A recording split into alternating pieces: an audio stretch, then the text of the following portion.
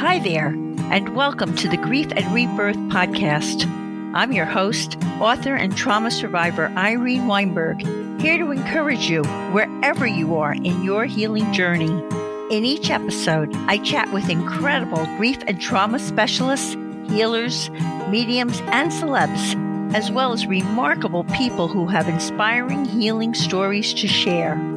If you're looking for a podcast that's both uplifting and inspiring, you've found it.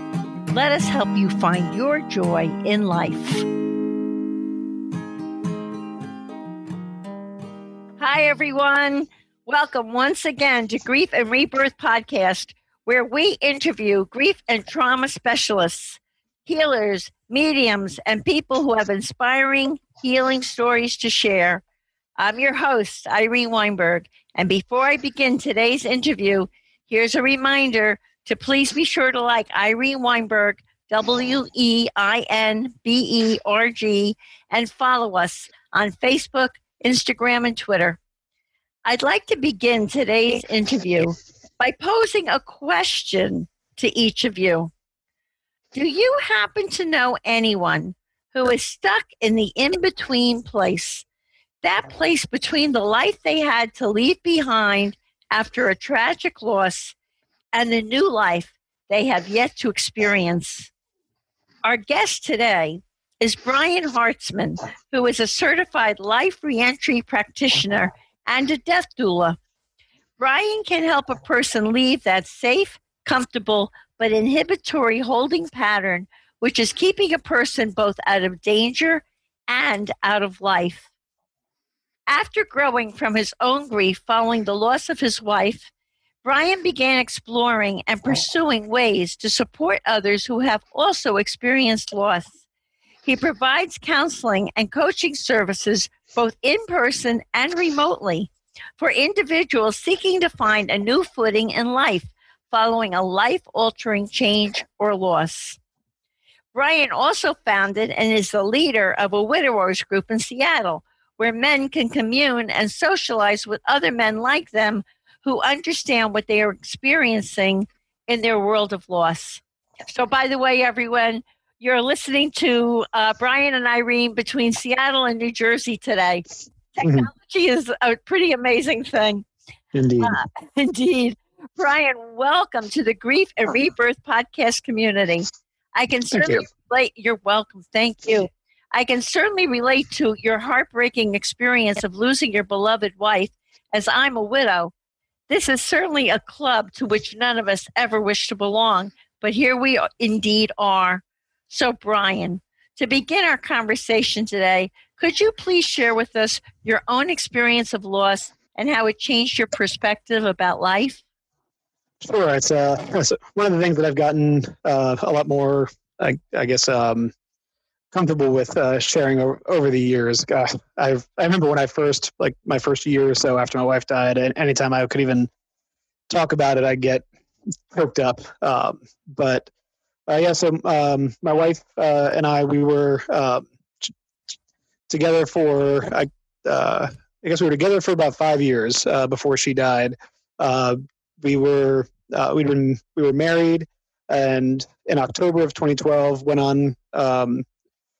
In January 2012, we found a lump and went to January 2013, found the lump, discovered it was an aggressive form of breast cancer, and 2 years later, she was gone. Oh my God. She was 39, and she was 36. I was 39 at the time. And yeah, I thought I'd arrived. I thought I'd figured it all out, had the rest of my life kind of ahead of me, and next thing I know, I'm just kind of standing here like, wow, this is like, what do I do now? My whole future just evaporated from in front of me. And I struggled with that. I struggled with, every concept that I had of both what my life was and what my future was, had kind of just, it became something that I felt very angry and betrayed by. And it was.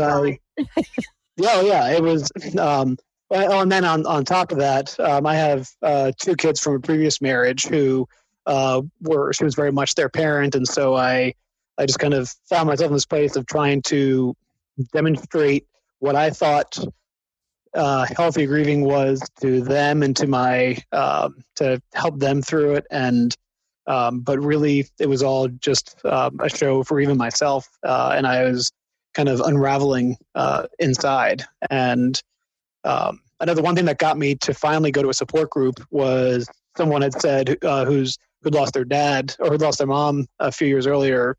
Their dad had said that while they had plenty of people to do things with, they really missed having someone to do nothing with.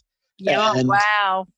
Yeah, and that hit me. It like I felt that, and I finally was like, oh, if I can feel what if I can recognize what someone else is feeling, especially, and he really, someone else can say something that draws out what I'm feeling, I guess I really should go to support group and try to start working through that.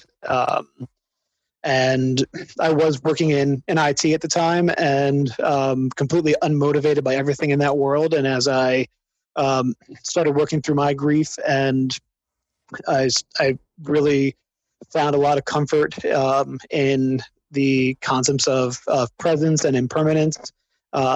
And really, one of the authors I'd read at the time, Pema Chodron, she says, empathy is knowing your own darkness, but being able to sit in someone else's. And I really, wow, that I found that really resonated with me. And I think it was funny. My wife, when we were together, she would always get on me about not trying to fix things. Sometimes she just wanted me to hear her and not try to fix whatever she was feeling.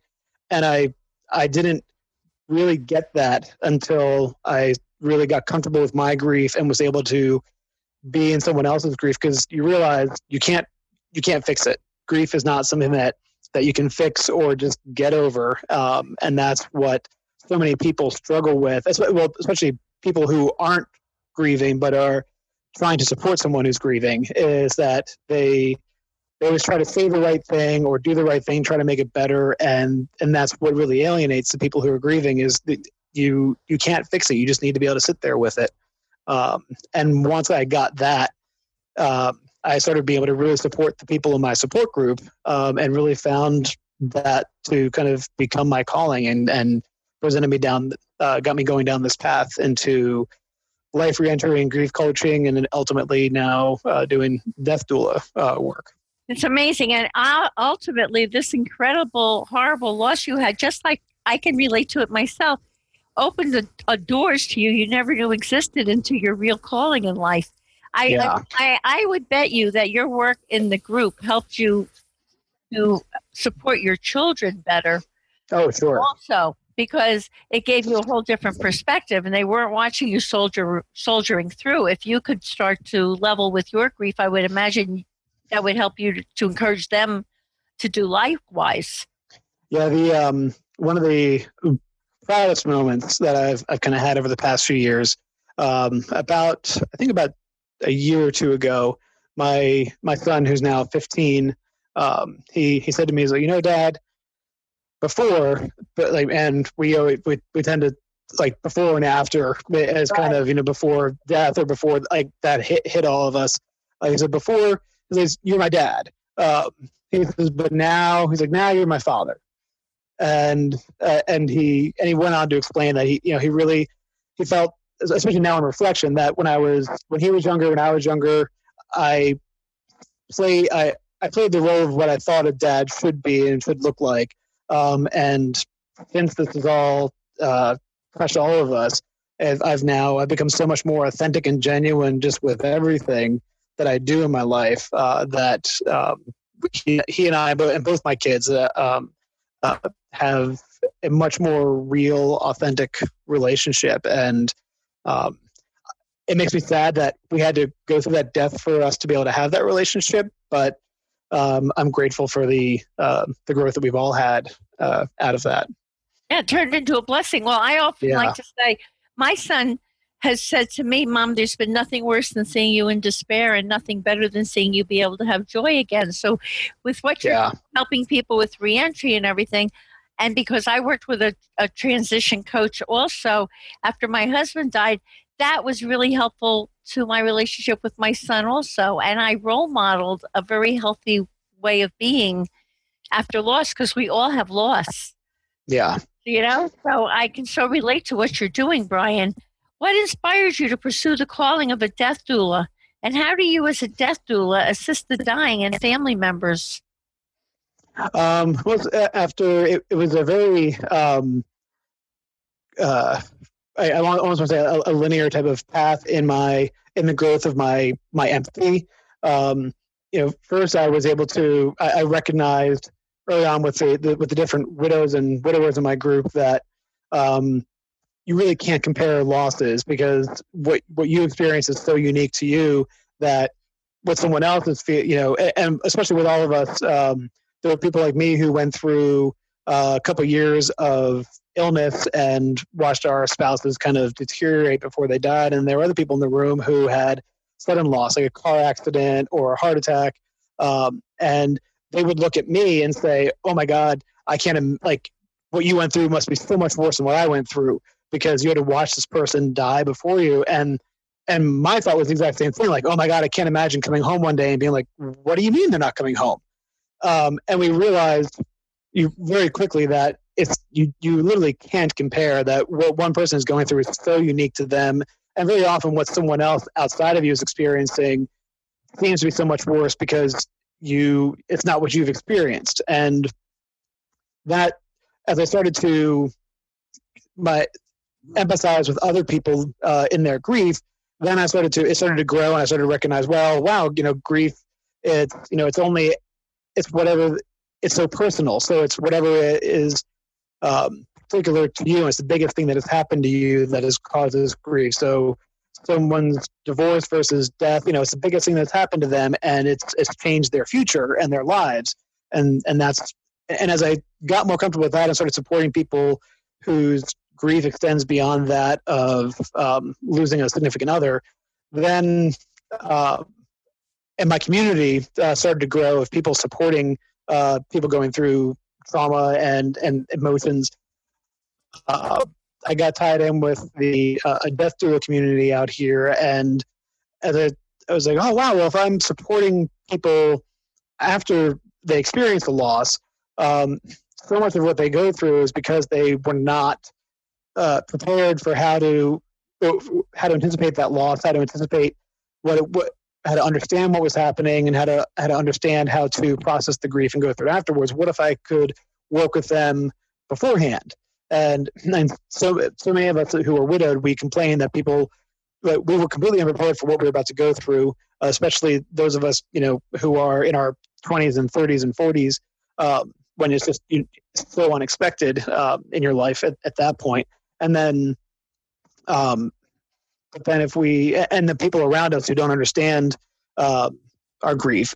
So as I started to think about and relating with those people, and then it naturally is with death doulas, you work not only with the families who are about in the process of potentially losing a family member, but also the person who is nearing death themselves. And so the death doula encompasses so much.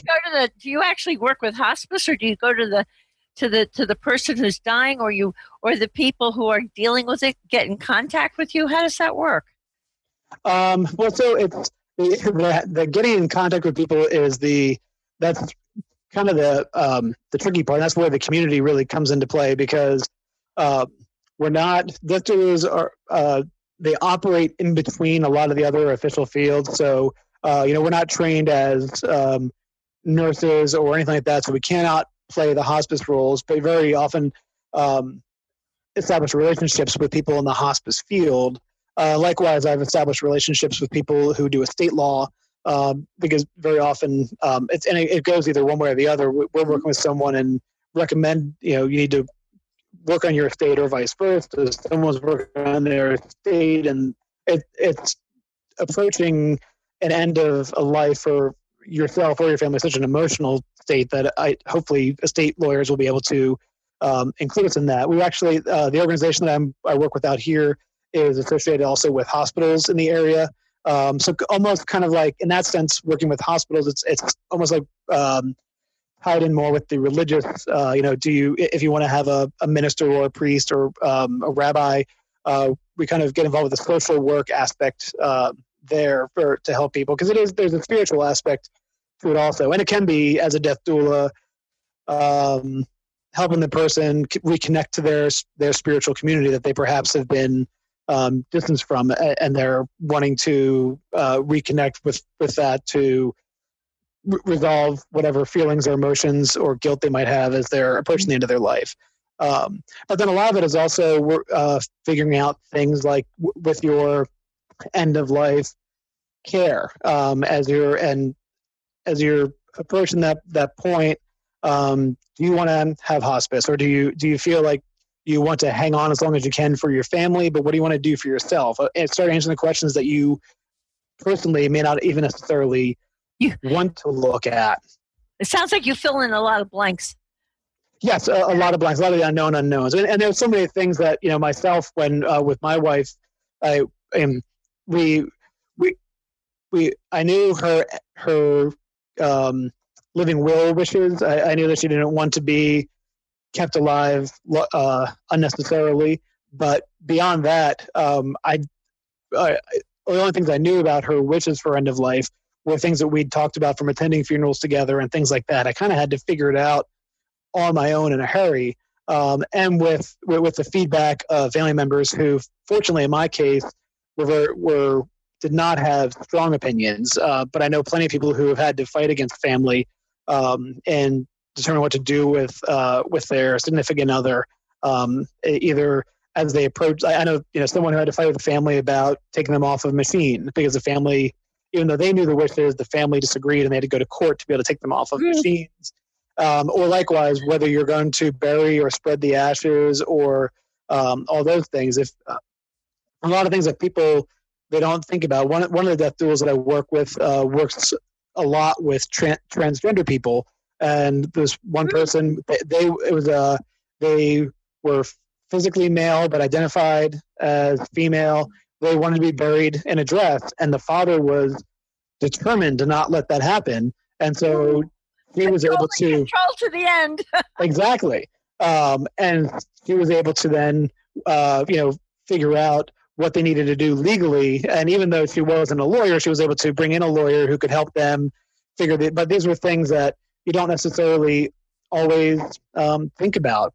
Or even, I know a number of the widows in my group, they got these glass balls with some of the ashes, kind of, it's called artful ashes, and they mix the ashes in with colors in a glass sphere that you can kind of keep in your house if you want to keep some of the ashes. I didn't even know that was a possibility. And so my wife's ashes are spread, and now I've learned about this. I'm like, oh, I wonder if I would have liked to have had that. I don't dwell on it because I can't go back and retrieve her ashes. But it was, if I'd had a death doula, or if we'd had a death doula, these were things that we could have understood, and it goes into some of the, and death doulas also, especially some of the organizations out here, they work with green burials and sitting vigil and some of the more spiritual aspects as well. But really, it's working with the person and their family to not be afraid of what's coming. And so not only the logistics of it, and I just spent a lot of time talking about the logistics, but also the emotional aspects of it. So, if you're in the room with the family and the person passes while you're there, then, putting your hand on them so that the family knows it's that, the person has died, but their body isn't scary. It's not this oogie thing. You can touch it, you can love them, you can caress them, you can, and so leading by example and some of that, helping the family get through, because touch is such a important aspect of grief, and being able to, so you can actually physically get it and understand, yes, this person they've died. And that's actually one of the other things I'm still catching myself on is using the word died instead of lost. And past is kind of okay, but when you say, oh, like I lost my wife, it implies that I did something wrong. And even though no one actually believes that, mentally that's the connection that you're making. And so getting in the process of saying my wife died, it's what happened to her. I didn't lose her. I didn't do anything wrong. It's not something wrong with me. She's died. And so a lot of it is that emotional coaching with people to get as both the individuals who are dying as well as their family to make it a death positive experience. Right. That's wonderful. I mean, in a tragic situation, that's a wonderful aid to people. Let me ask you also, could you explain to our listeners what a life reentry coach actually is and how you provide a person with the supportive structure needed to begin shifting? And this is an interesting concept too, from a waiting room concept, a waiting room mindset to one of reentry. And did this life reentry work lead to your being a death doula? How did that happen in your life? Yeah, so that's exactly it.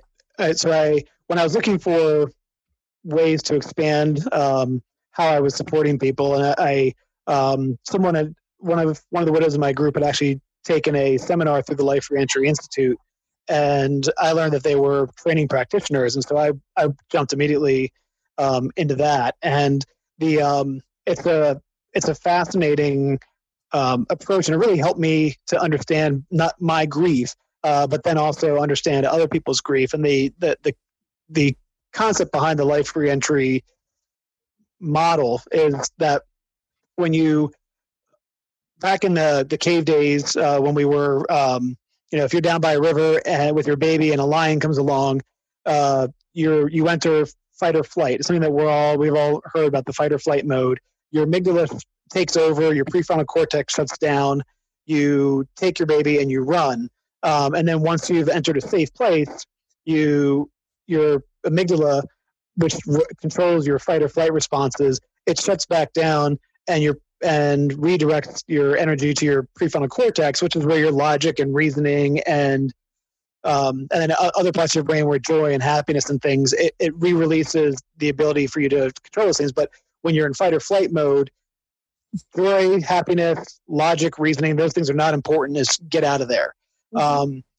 In our modern society, especially with as emotional beings as we've become, and as attached as we can be to significant others or other things in our lives, when we have a traumatic loss like that, the prefrontal cortex takes over. It says, "Oh my gosh, this is scary. We need to be safe." But we don't, because there's no, like, once we have this traumatic event, it doesn't go away. Our life is forever changed as a result of these traumatic events, so we don't get to go back to a safe place. And so our amygdala never really releases, and as a result, our prefrontal cortex doesn't. Logic doesn't start happening again. Some of our deeper, more emotions, they don't come out again because the amygdala is still controlling where we are, and that keeps us stuck in what we call the waiting room. Because you're waiting for safety to happen. You're waiting for your life to resume, but it never can, because the aspect of your life that is lost now, it can never come back. And so you end up being stuck in this room. For me, I always describe it as sitting in like kind of a screening room, for a movie, and the movie ends and the wheel of the movie projector is still kind of rolling and flapping, but there's nothing on the screen and the walls are there, and I'm just sitting there. I'm like, now what?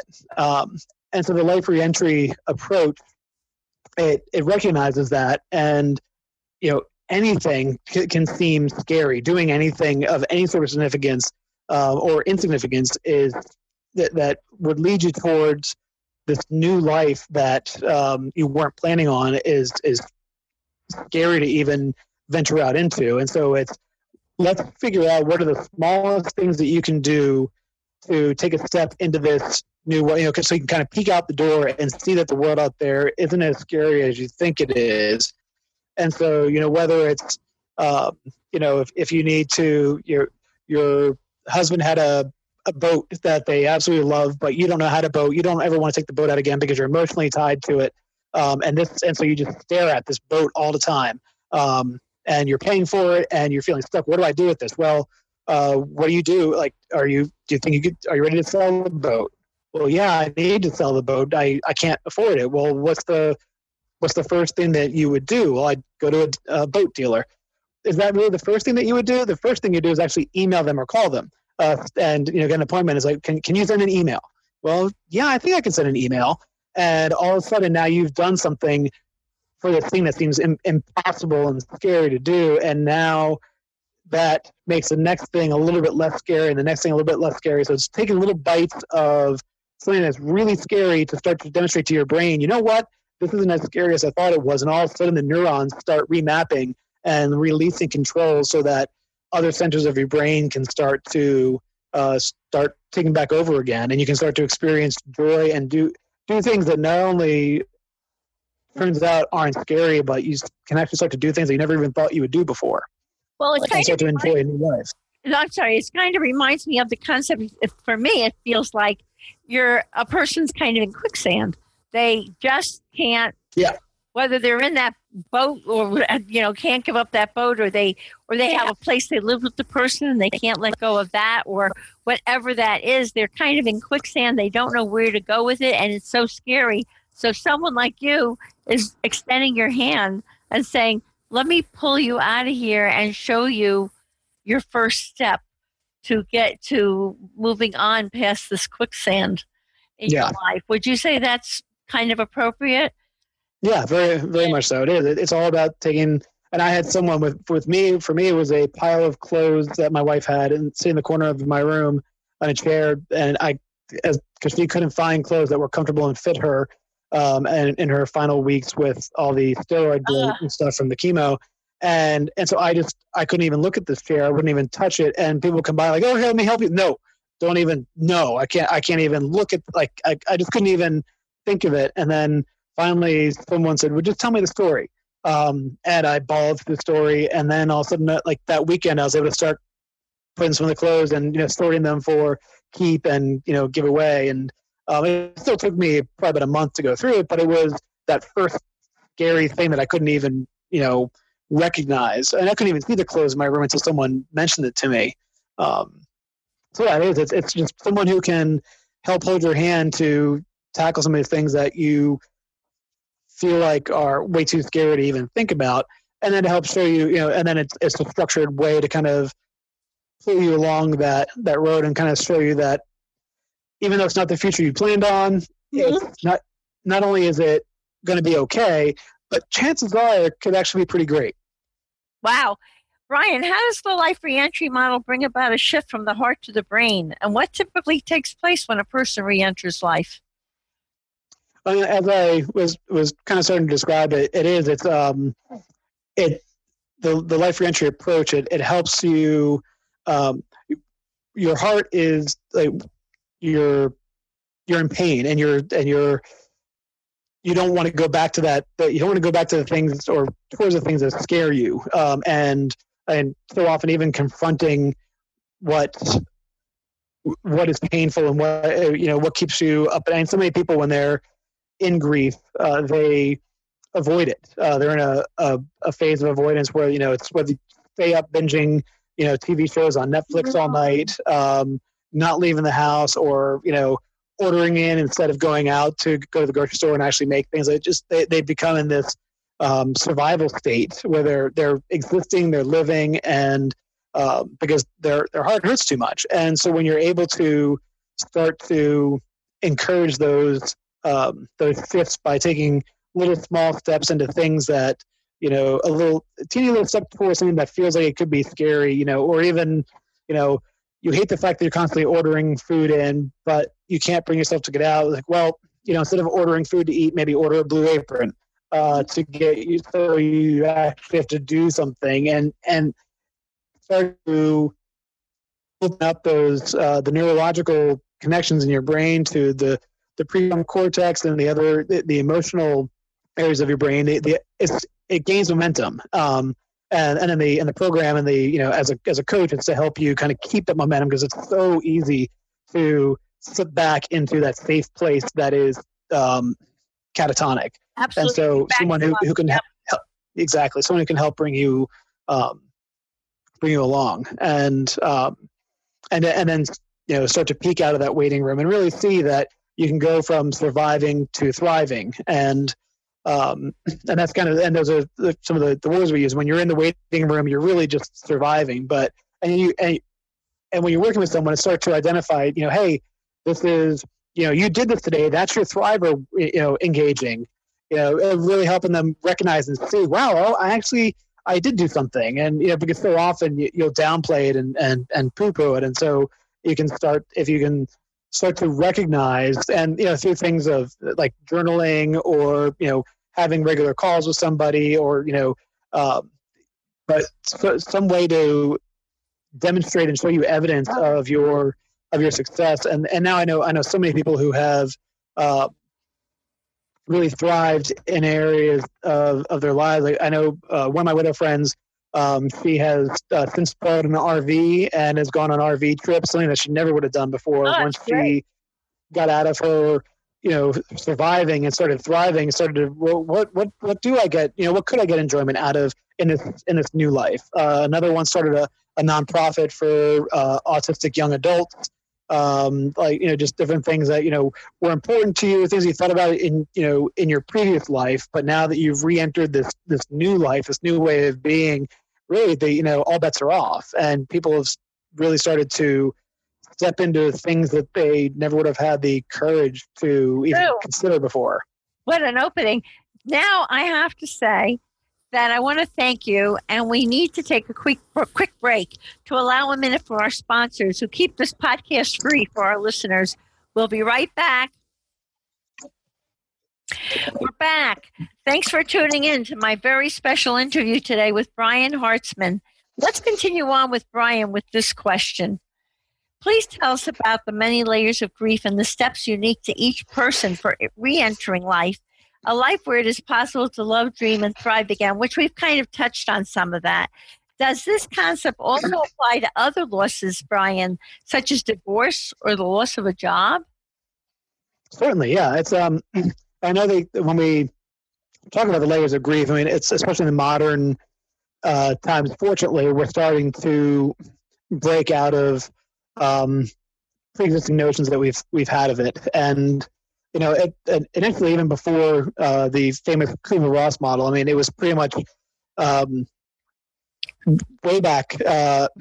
Before World War I, grief was very accepted among most cultures, and it was almost prescribed in the cultures of how one was supposed to grieve. And you go through whether you sit Shiva in the Jewish religion or in other religions, it's wearing the black and having a year of mourning. Everyone was encouraged to grieve. And then one of the things I've learned is after World War I, death on such a massive global scale, the narrative shifted, and it was be proud of those who have died and just buck up and carry on. And all the statues in the world shifted from statues of generals to, after World War I, they were statues of soldiers, and it was glorifying and honoring the dead, but also when you lose your whole family, or you can't sit there and grieve everybody, so just you get through it, and you got to carry on for the good of the nation. And that really shaped modern grieving. But it didn't shape the fact that grieving is still painful and difficult. And so when people started looking at it again, Kubler-Ross, she studied people who were actually dying and came up with the 5 stages of grief: denial, anger, bargaining, depression, and then ultimately acceptance. And everyone was like, "Oh my gosh, that makes so much sense. This is what people go through." And you can go through that, and then 6 months later you should be fine. You have to go through each of your stages, and so all these misconceptions came up around these stages of grief. And now we're finally starting to get, and Kubler-Ross, she would finally come out and say, she's like, when I wrote this, the stages of grief, they were for people who were they were dying, and so the final stage is acceptance. You accept the fate of that you're dying, and there's a level of peace that comes over you.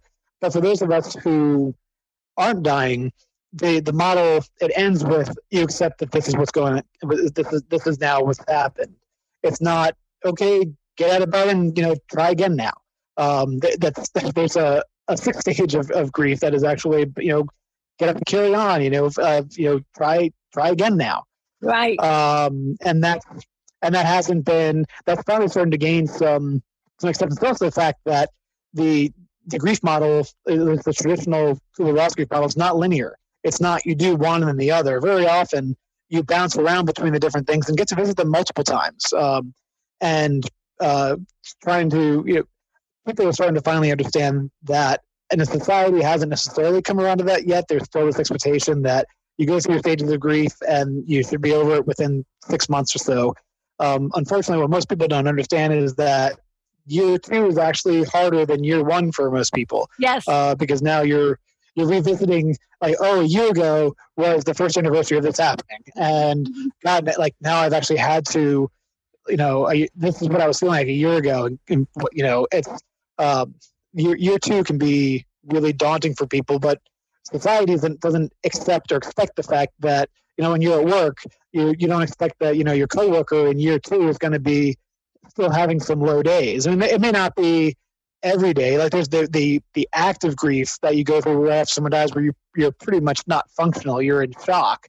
But then when you get out of that, and that's what we talk about in the life reentry models. Once you get out of the active grief, then you're in kind of that waiting room where you're kind of figuring things out. And the waiting room can take a year or 2 for people, especially if they're stuck and they don't have someone helping them, encouraging them through it, and they don't have the initiative on their own to get through it. Very often, you need to hit your low point. You need to break before you're ready to finally accept that this is happening and a change needs to happen. And for a lot of people, they're able to sustain just above breaking point. So they really are stuck. And the life reentry model is encouraged to try to help you. Hopefully you don't have to get down to that breaking point, but we can start to demonstrate to you how to carry on and live in that new life and really start thriving. And that's really the last stage of grief is thrive. Have post-traumatic growth instead of post-traumatic loss. That's wonderful. Could you tell us about your uplifting story about that widowed man who became the inspiration for your work? Sure, yeah. So there was, and I think you mentioned earlier, I think in the introduction, that I have this support group that I run for widowers. I love that, by the way. And there was a guy who was in my group who I noticed that he stopped coming to group. When he was at group, he wouldn't talk very often. And when he would really kind of crack up and cry. Eventually, he was able to share a little bit, but he didn't share a whole lot. And then he would just he eventually stopped coming. But I would see him, we would have some social gatherings, and he would come to some of the social gatherings that we had as the widows and widowers would get together and have a potluck or something like that. And as I was talking with him, he kind of said, he's like, Brian, I don't like being around people who don't get it, which is why he comes to the potlucks, because all of his friends, he feels at least that his friends expect him to be over it. His friends expect him to be better. They don't understand his grief, and he feels judged by it, especially as a man.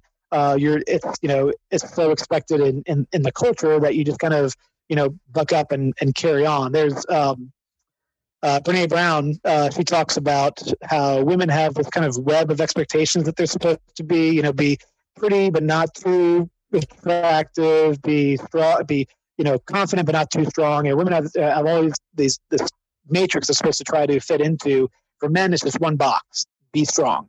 And it's don't be vulnerable. Don't be women. People say they want you to be vulnerable, but if you actually are vulnerable, then they get turned off or scared by it. And so he was really like, I'm supposed to be strong. These people, they expect me to be this way, and I'm not, and I can't be, so I just don't like to be with them. But at the same time, he didn't like having to go to group where he had to talk about it. He didn't want to have to talk about it, but he didn't want to, because he wanted to be strong, and he didn't want to revisit those feelings. But at the same time, he didn't want to to really show people that or for people to see that he really wasn't as strong as he felt he should be. Right. And so it was about removing his mask, but how do you get that? Exactly. And he felt so he felt very weak and unique in that. And so as I started working with him and talking with him about this, describing the waiting room and the survivor and the thriver. He's like, oh, that's me. He's like, clearly I'm in the waiting room. This is what's going on. And he really started to get it and see that he wasn't what he was going through wasn't unique to him at all.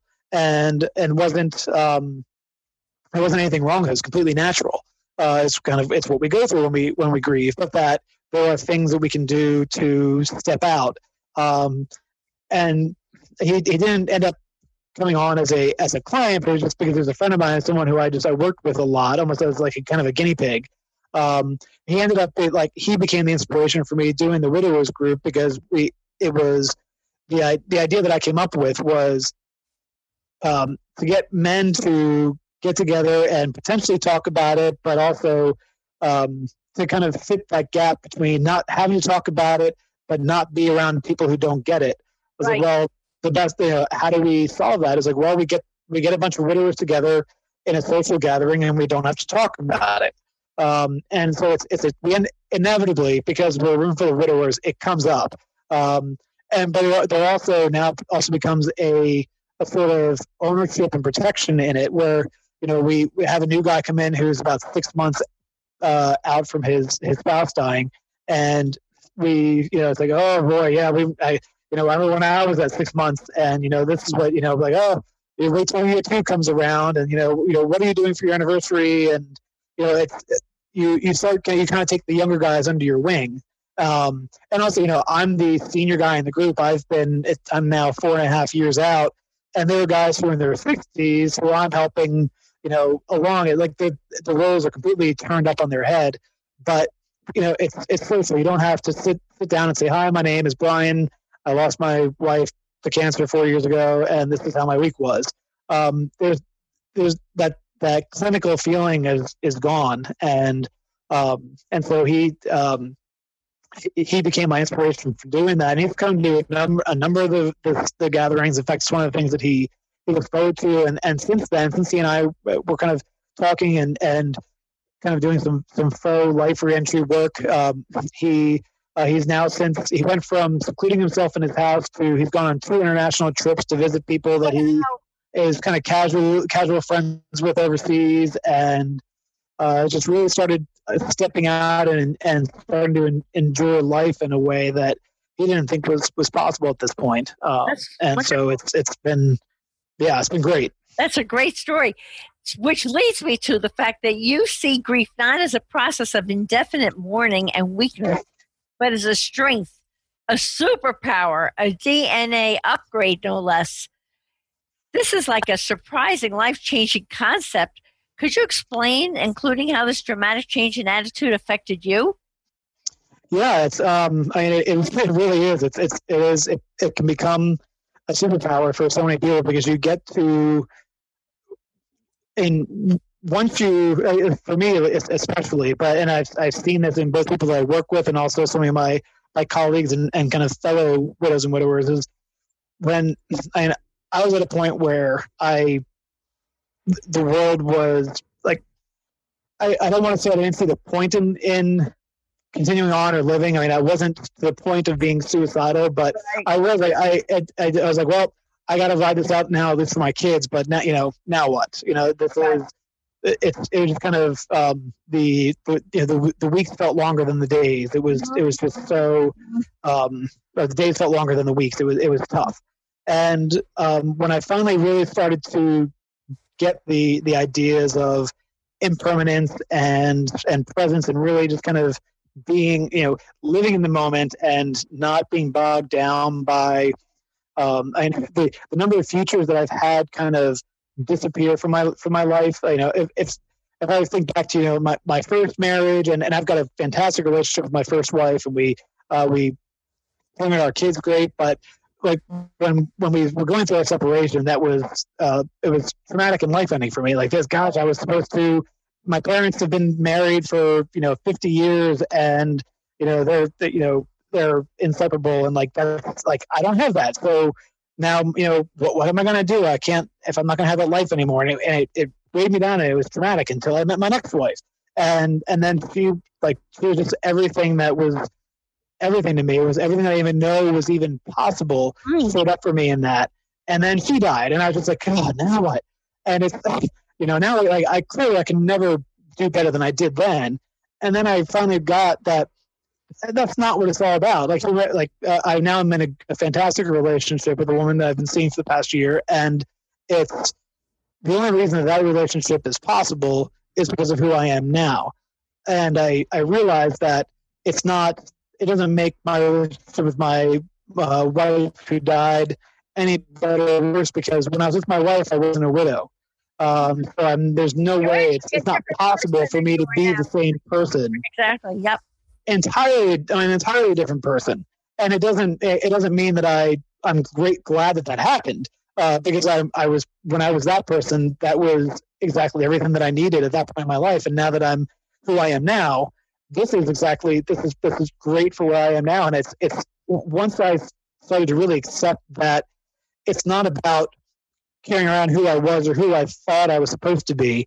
In fact, if I lived entirely by who I believed I was supposed to be, I would be so held back in my life by those preconceptions. And it's made me really, I wouldn't say I'm quite fully impervious yet, but when things do knock me down, they don't last anywhere near as long as they could have, because I just get like, all right, this is, that was what that was now. Yep.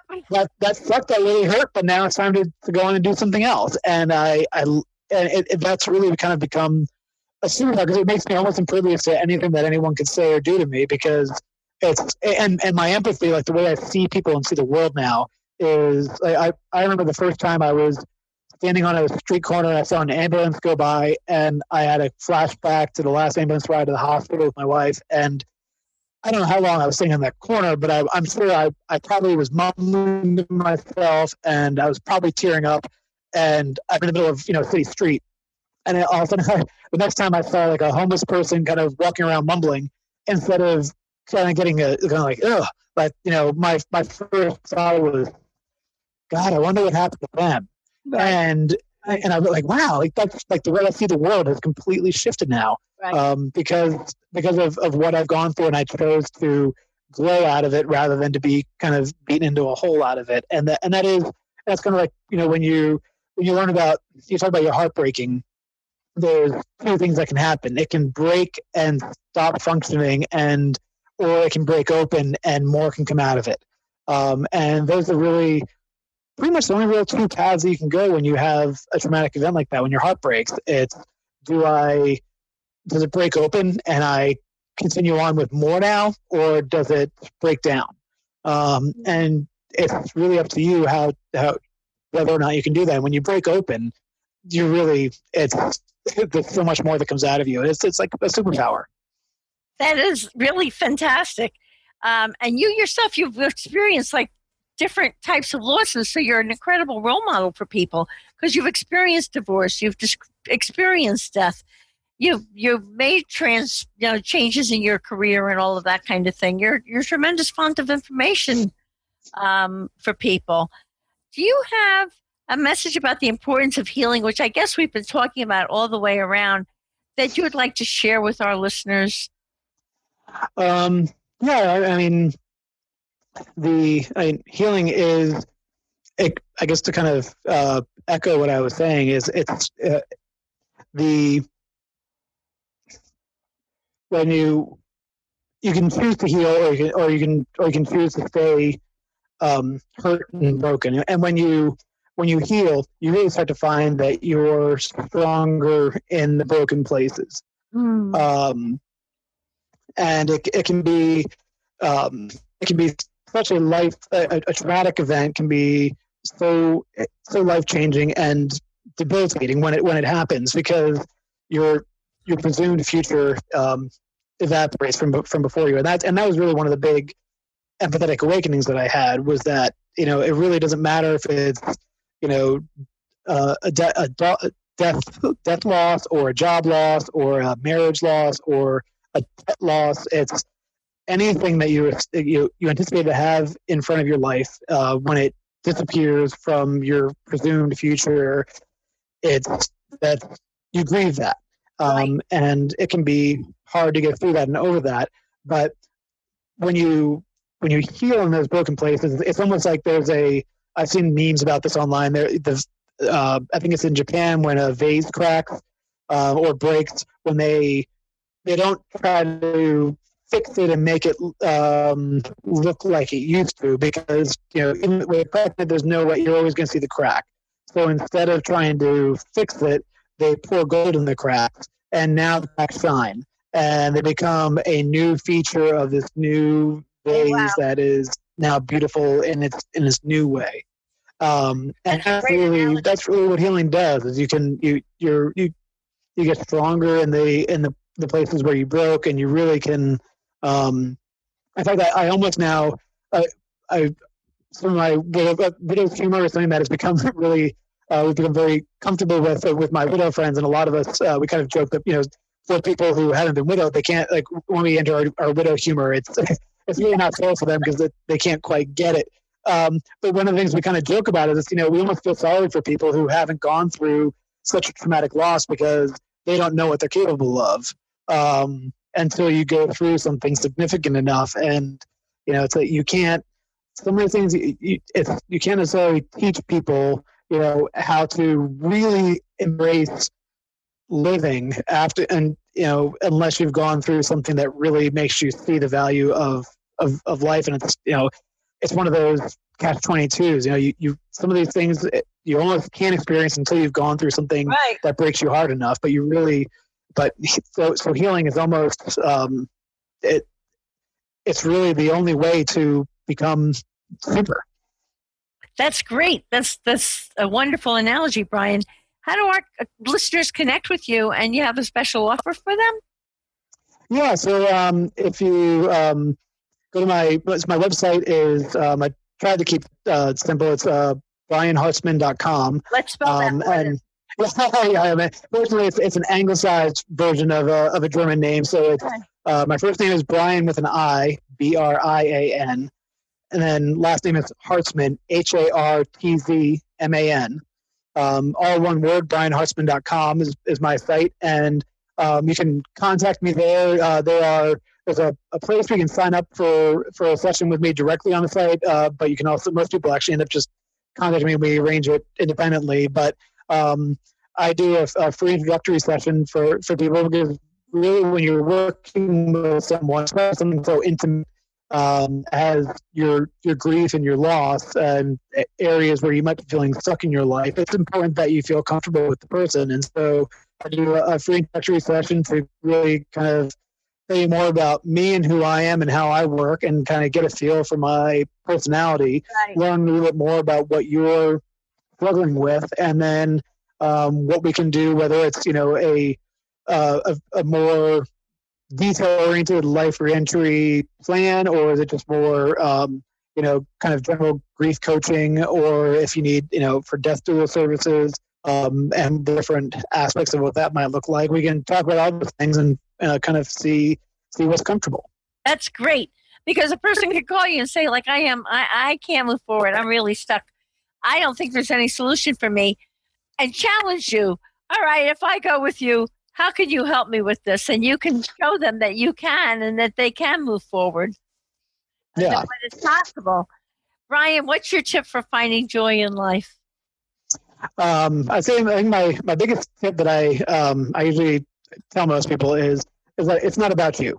And if you can really embody that concept that it's not about you, especially when you're dealing with people and with other people and other things in life, it really makes life so much more enjoyable and easy. Because when you realize that if you're dealing with someone, and they're mad at you, or they're yelling at you, or they're ignoring you, chances are it has absolutely nothing to do with you. It has to do with something that they're going through.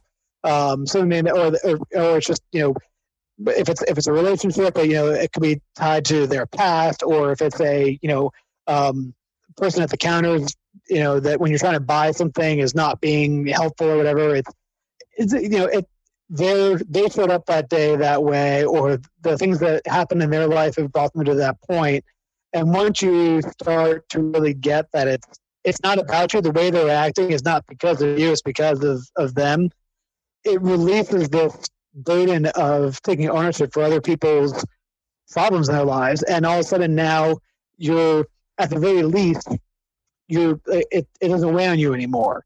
And so you now opened up to being more happy with it, because now that won't weigh you down for the rest of the day. You're being like, that person did this to me. It's done because it was never about you in the first place. Right, and then now you can actually, that's the bare minimum, but then you can actually start to feel compassion for these people. And once you start adding compassion and authenticity in your life like that, joy just starts showing up everywhere. And at its basic, that's once you start really taking it on and asking yourself that, or reminding yourself that, boy, that really ticked me off, that person did that. Oh, you know what? It probably wasn't about me. It was probably they had this going on, and often it's gone, and now you can start seeing joy in places where you haven't seen it before. That's a tremendous. It's kind of like it's a gateway drug. Yeah, it kind of takes you from being a victim to and take exactly personally to saying, okay, that's their stuff, but I can continue to go on, do my thing. That is great. Yeah. Brian.